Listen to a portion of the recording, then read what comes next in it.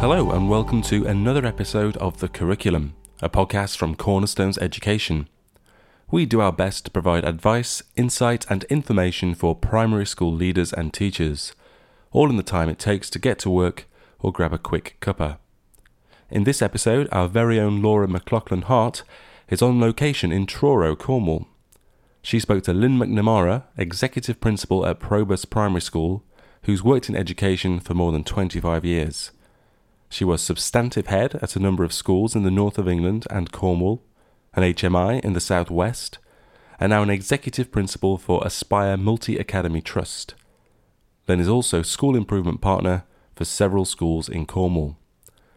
Lynn brings all of her experience to this conversation, which covers what a good curriculum looks like and the impact it can have on both teachers and children. She also goes on to talk about how Probus has used the Cornerstones curriculum to make positive changes to their school. I'll hand you over to Laura, who kicked the conversation off. So we're going to be talking about the curriculum today, and I'm just wondering, when we talk about curriculum, what does that mean to you? What does the word curriculum mean, and how is the curriculum being delivered here in your school in Probus? As a teacher and as a head, I always felt that the quality of the curriculum, which is what you are teaching, the medium through which you are teaching the children within your school or your class, had to be as imaginative and as engaging as it could possibly be. So the word curriculum actually it covers a whole range of things. It covers making sure that all of the learning objectives are in place, and so that's curriculum coverage. It's knowing how to break those objectives down into small enough steps for every child to be able to make progress. It's knowing how to extend those objectives and deepen those objectives so that the children who are more able or most able within a class can still feel that they are engaging in the same learning as their peers, but that they're engaging at a level that is appropriate to them and is matched to their needs. Learning has to be memorable, it has to be fun, and it has to be engaging, particularly for boys. And so when designing a curriculum or choosing a commercially produced curriculum, you have to kind of be guided by what you hold true to as a practitioner. So what is important to you? And to me, if we cannot teach children to read and to write and to be able to communicate from a very young age, they're not going to find any learning at any stage accessible. And so from tiny, we have to have literacy and an ability to communicate and an ability to understand the world around them as the first and foremost pieces of learning that we put in place. And we have to know that those foundations from the beginning are solid and that they're going to engender in the children a curiosity and a desire to want to learn more.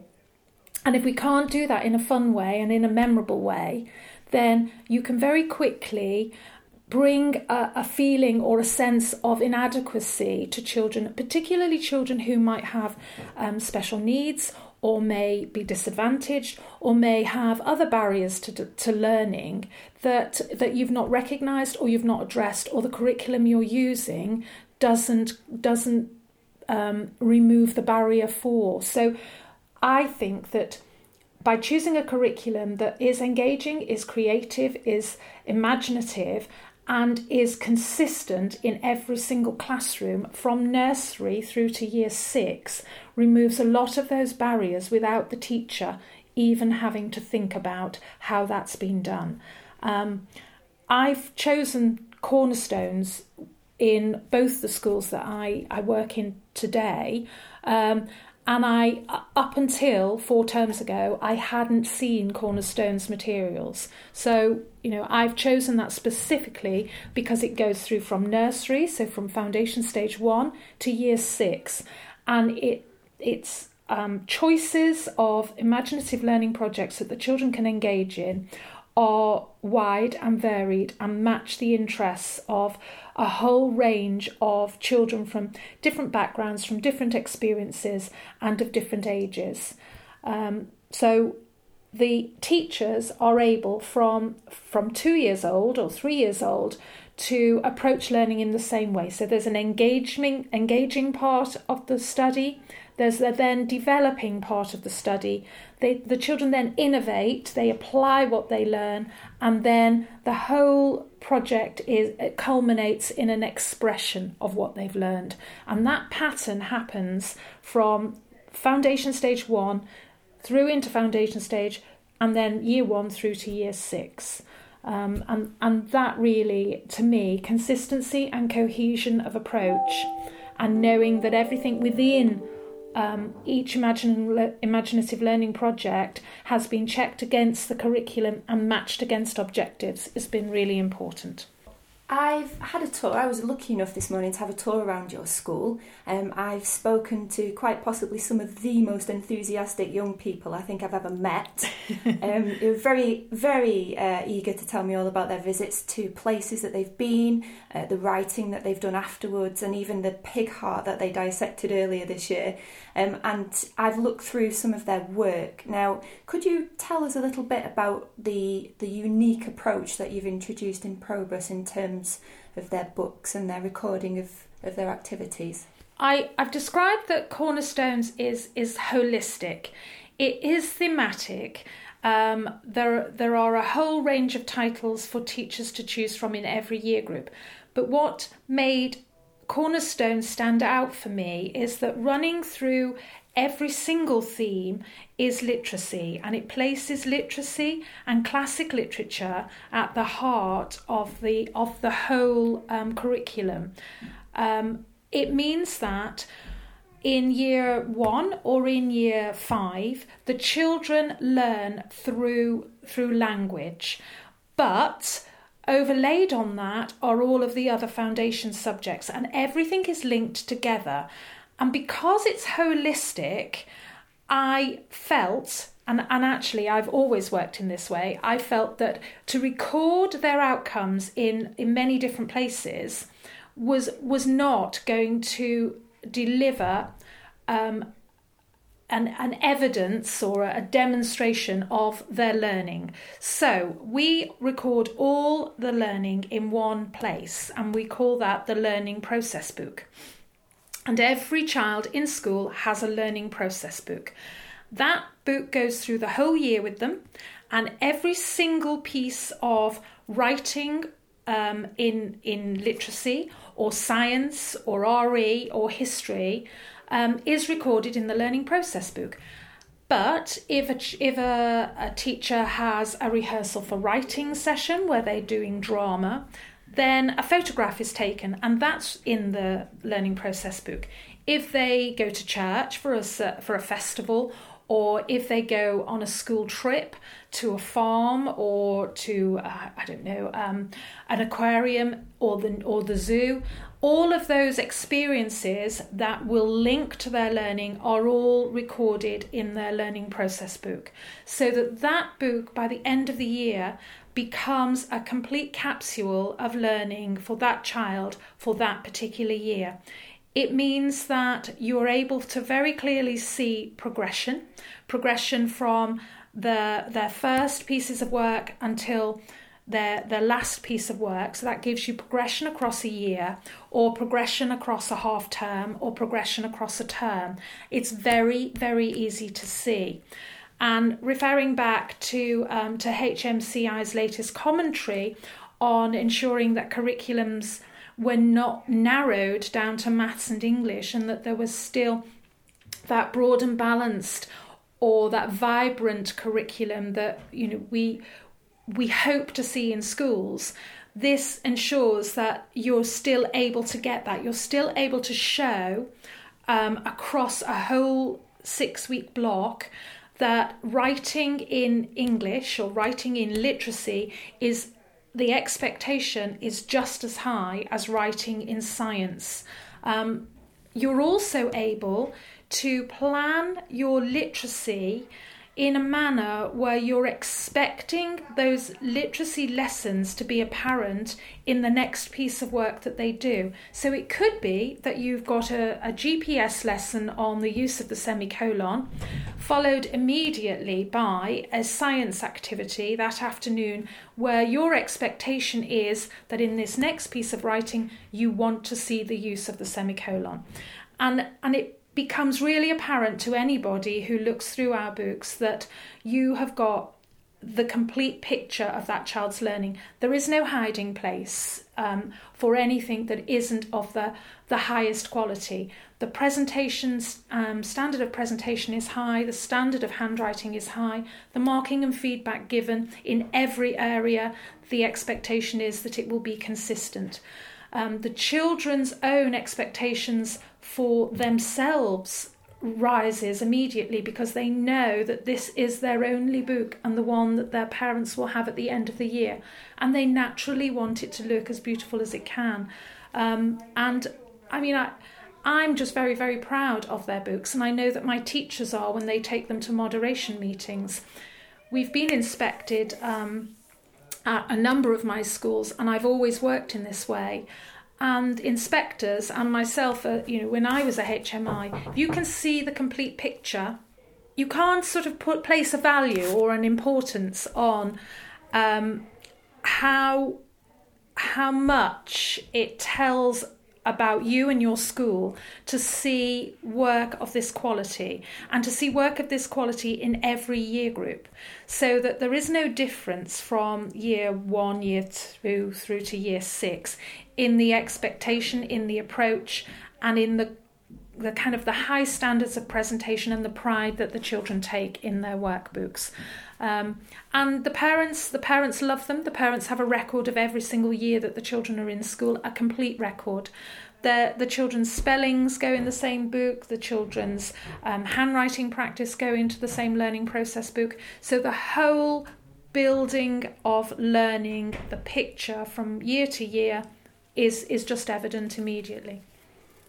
And finally, you have been using the Cornerstones curriculum at your school for just over a year now. Yep. What would you say are the main advantages of using this curriculum? In order to answer that, really, I think you have to know where a school came from. And when I took over this school 5 terms ago, I took over. Attainment outcomes were as low as I've ever seen. The school achieved significant minus across the whole of the raison line. So at every phase, the school was achieving significant minus. My challenge was to very quickly get to the heart of why children were not achieving the way that they ought to be achieving, to at least bring them in line with national average and go beyond national average. And I had to do that rapidly. So I expected, given the raison line outcomes, that I might find inadequate teaching, but I didn't find inadequate teaching. I found actually that the staff did not have the right framework or tools or vehicle to utilise their own teaching expertise and ensure that the children made the kind of progress they needed to make. So at that point we explored a number of commercially available curriculums, and as I said, this is the only one that had literacy and language running right through the heart of it.